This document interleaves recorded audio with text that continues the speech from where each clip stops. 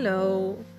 I decided to start this particular recording without Richie because we're not with each other today, and I feel that there's something very current in people I'm talking to, in women I've been talking to, particularly about attachment. If you're not clued in or you're aware of what attachment theory is, it's basically that we have one predominant attachment style. There are four. Secure is the one where it's the most healthiest attachment style. We're able to relate to others and to give and receive in an equal way. Anxious is where we feel like our needs won't get met, and we can try and cling closer to certain people, because we don't trust that our needs are going to be met. It can come across as quote unquote needy, and it can really just feel anxious when we're dating or in relationships. We also, with anxiously attached, can often not ask for their needs to get met, put other people's needs before their own, simply because their core wound would be abandonment, and their belief system is that I can't get my needs met. The other one is avoidant attachment. Avoidant attachment is not wanting the level of intimacy that we would consider interpersonal relationships that we consider healthy. Feeling that you want to avoid emotions. Avoidance can be when things get intimate in relationships. That's when the avoidant will pull away. Avoidance can be really harmful for the other attachment groups, because it's actually at the point where things get good, or where things get close, that the avoidant can pull away. But the avoidant attachment style usually has different signs. Even in early dating, having a date and not following up for ages, sending mixed signals. And the other final one is, there's a few names for it. It's called fearful avoidant or ambiguous. Yes. So that's actually a little bit of a mixture of the anxious and avoidant. But it depends on the person who's in front of them, basically. So they might get anxious with one particular type of attachment, such as somebody who's dismissive avoidant. And then they might actually get avoidant with a partner that is very anxious and looks like, comes across as needy.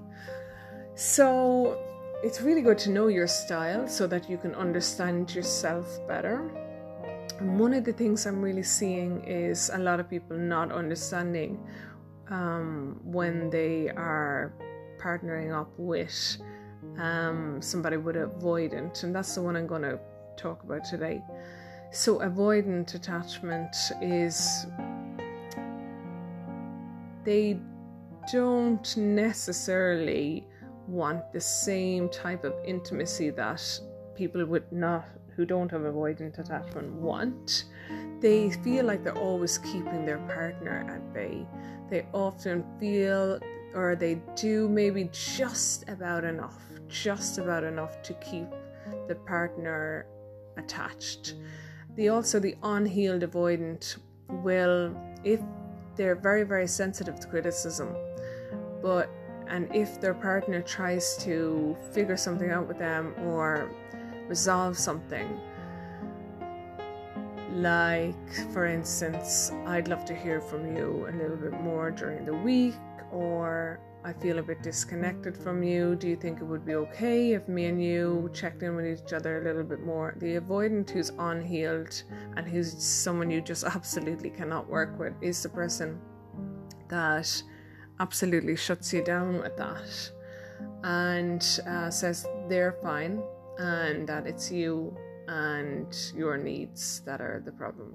Now, the funny thing about it is that avoidance will actually go with their opposite, which is the anxiously attached. And if you have an anxiously attached attachment system, you will be, it feels quite an insecure attachment in terms of relationships. You worry a lot about it being abandoned or being left, and you can kind of be worried that things are going to end or that you've upset the other person. A lot of these are actually projections. They're not real, but the issue with that is that you're often attracted to the absolute opposite of you, which is the avoidant partner. And the avoidant partner will not help you soothe. The avoidant partner will not help you heal if they're unhealed. They will do the absolute opposite. So unhealed avoidance will make normal needs within a relationship for them are considered needy.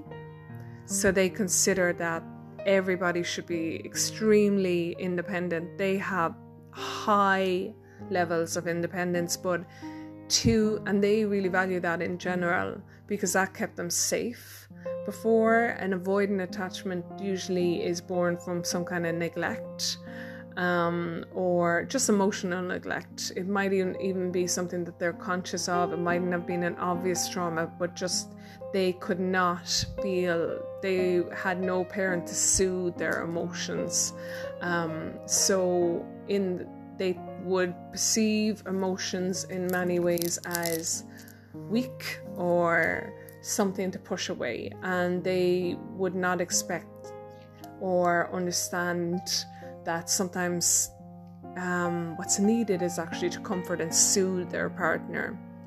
So I'm going to be honest and say, from what I see, and yes, we can all say that it can work with anybody who decides that they want to heal or they want to work at something. But in general, when avoidance partner up with the anxious, it's an absolute match made in hell.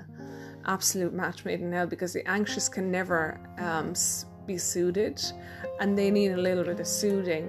They also need somebody to have boundaries with them, and to tell them to, in a way that the anxious can sometimes make other people responsible for their needs and think that it's all outside themselves. This is unhealed is what I'm talking about, when it's unaware. But the avoidant will actually make the anxious even feel. The avoidant basically confirms to the anxiously attached that my needs will not get met, because they absolutely will not get met. They will not get met. And but even with a secure, I've seen this so many times.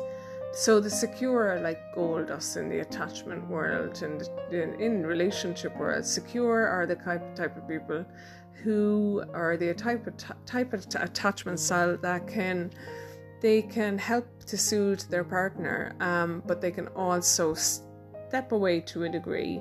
They're comfortable getting their needs met by other people. They're comfortable with a little bit of distance, but they are really good at interpersonal relationships. So they understand that it's about, taking care of yourself, being the personal part, but also about being able to meet in the middle. They don't assign too much meaning to other people's behavior. They don't jump to conclusions too easily. They're kind of, in some ways, not that they don't have their own personality quirks, but they're pretty easygoing. They won't waste too much time either on people who are absolutely not going to meet their needs. They won't waste too much time. But one of the things that I have seen is that often a secure can end up dating an avoidant. And when a secure dates an avoidant for long enough, sometimes it can actually start because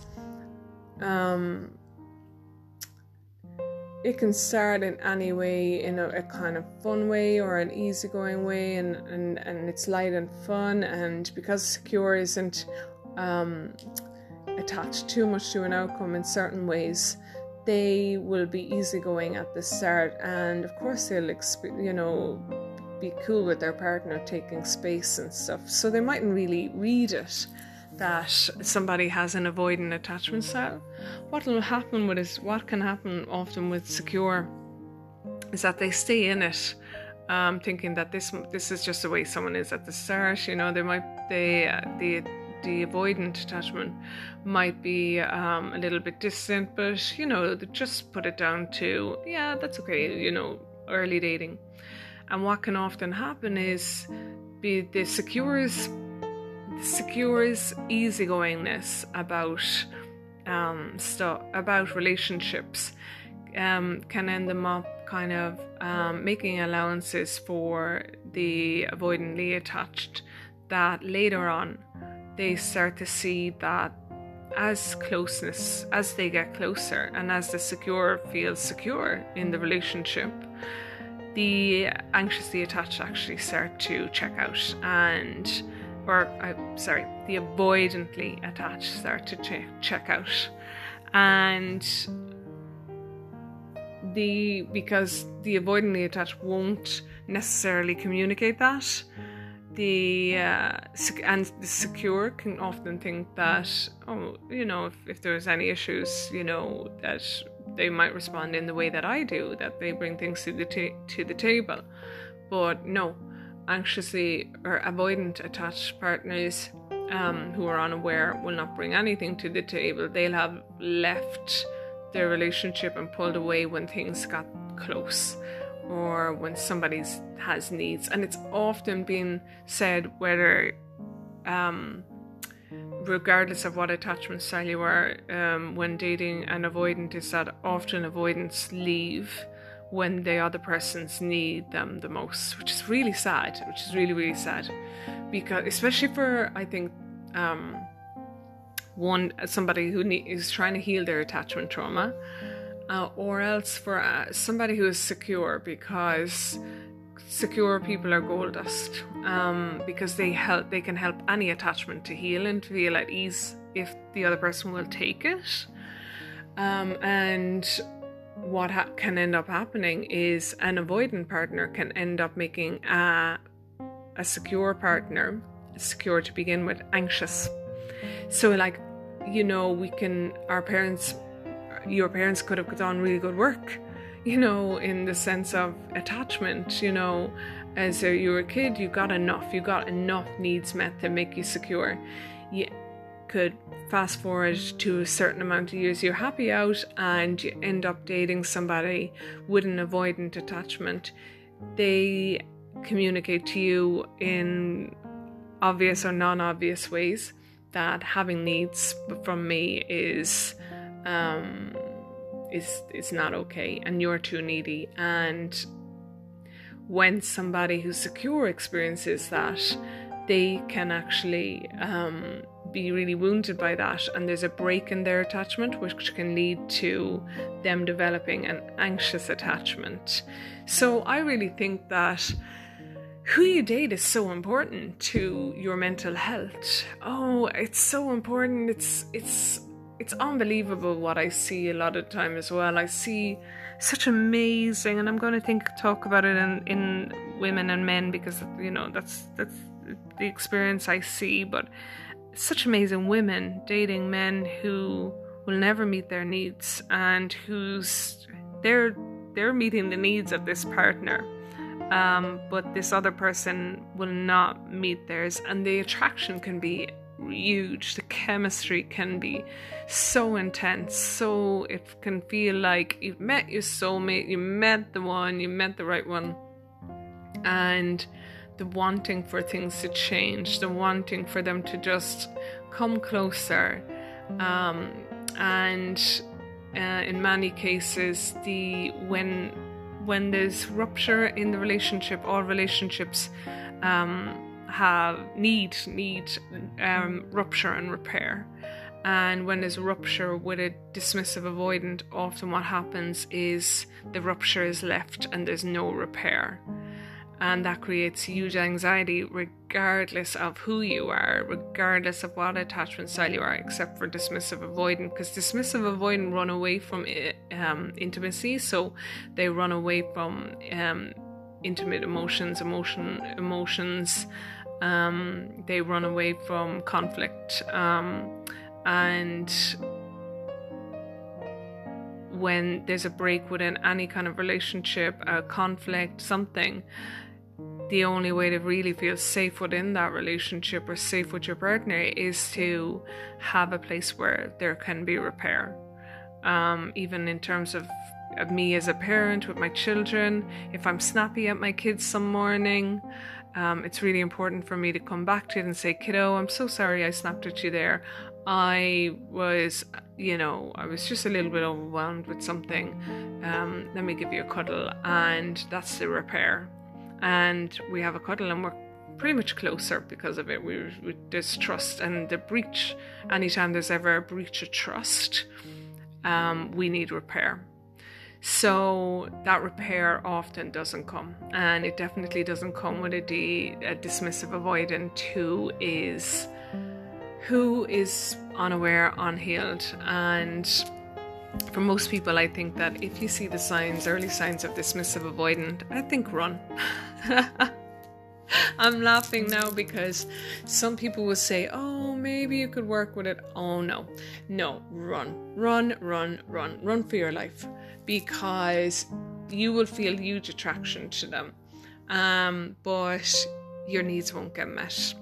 And the early signs can kind of like ghosting, never take back somebody who ghosted you, ever. That would be a complete rule.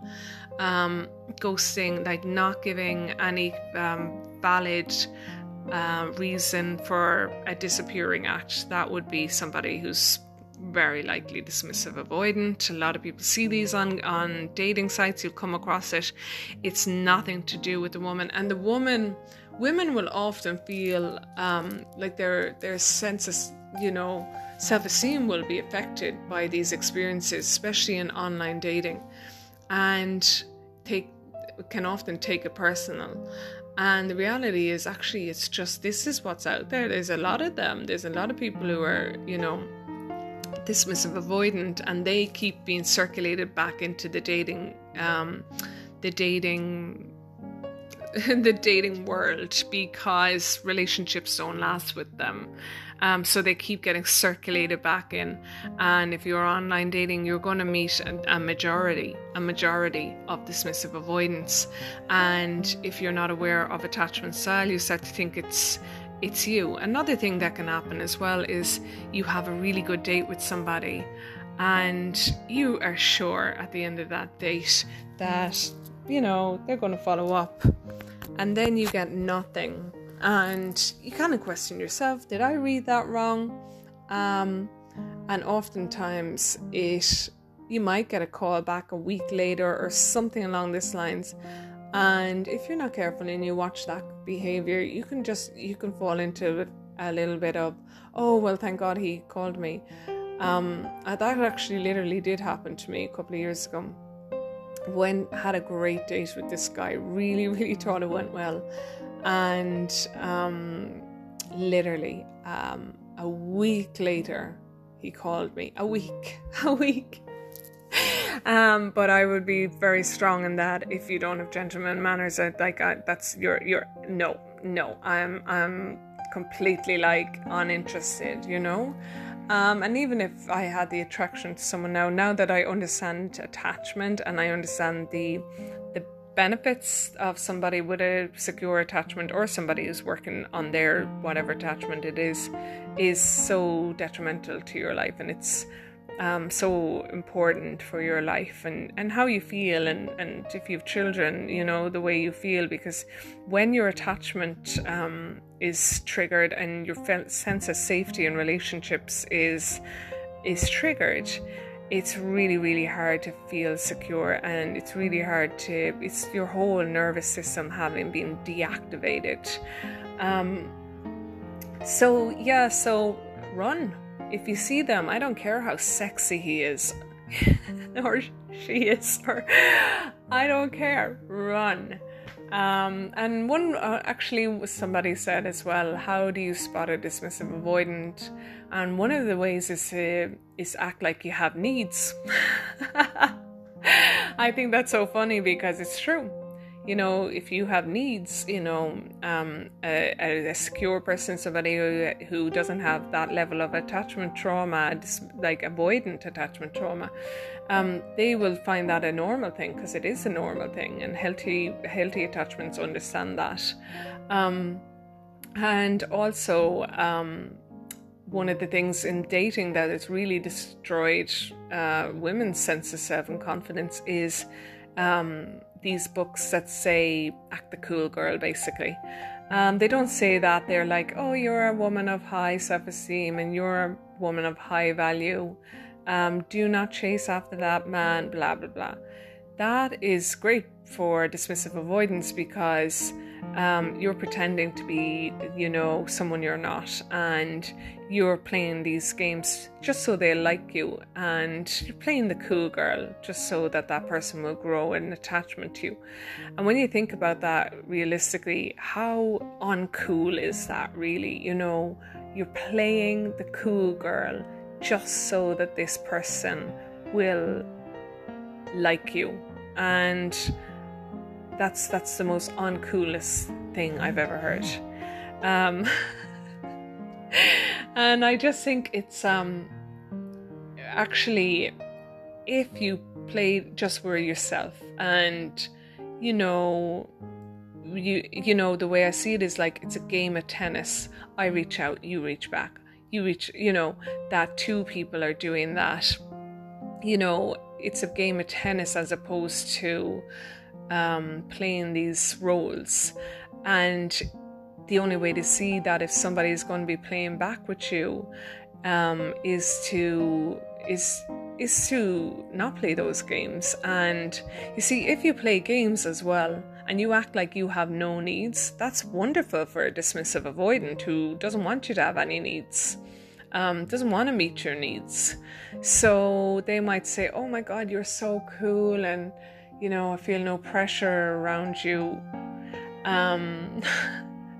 And that's great. You know, you get their validation for a period of time, but then you are somebody who will, because you're human, you'll have needs sometimes and all the time, but you're just not expressing them at the start. You're playing the game, and all of a sudden you know, you're with this person a certain amount of time. You need that emotional support from them at certain times, because that's human, and that's what healthy relationships are. And all of a sudden they've disappeared, and you'll be like, how did that happen? And if you trace it back, you'll be able to see that you are with a partner who doesn't have the ability to have emotional intimacy, and it can really take a hit to your self-esteem. So I'm going to finish on that note. I'm sure I'm going to upload different podcasts on attachment, and I'll talk a little bit more about anxious, and different ones, fearful avoidant as well, and what kind of partners would be better for you, and how to tell when somebody wouldn't be a good partner. But just know that if you're hurting over somebody like this at the moment, or have been, it's so easy to internalize and think it's because you weren't good enough. But actually, many women and many people have had this same experience with this same person over and over and over again. This is not personal. It's not about you. And it's very likely that they'll keep repeating this pattern with every single other person they date.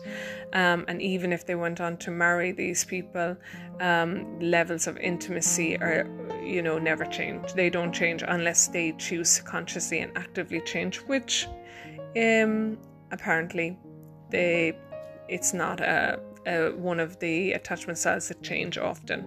Okay, well, have a great day. I'll talk to you soon.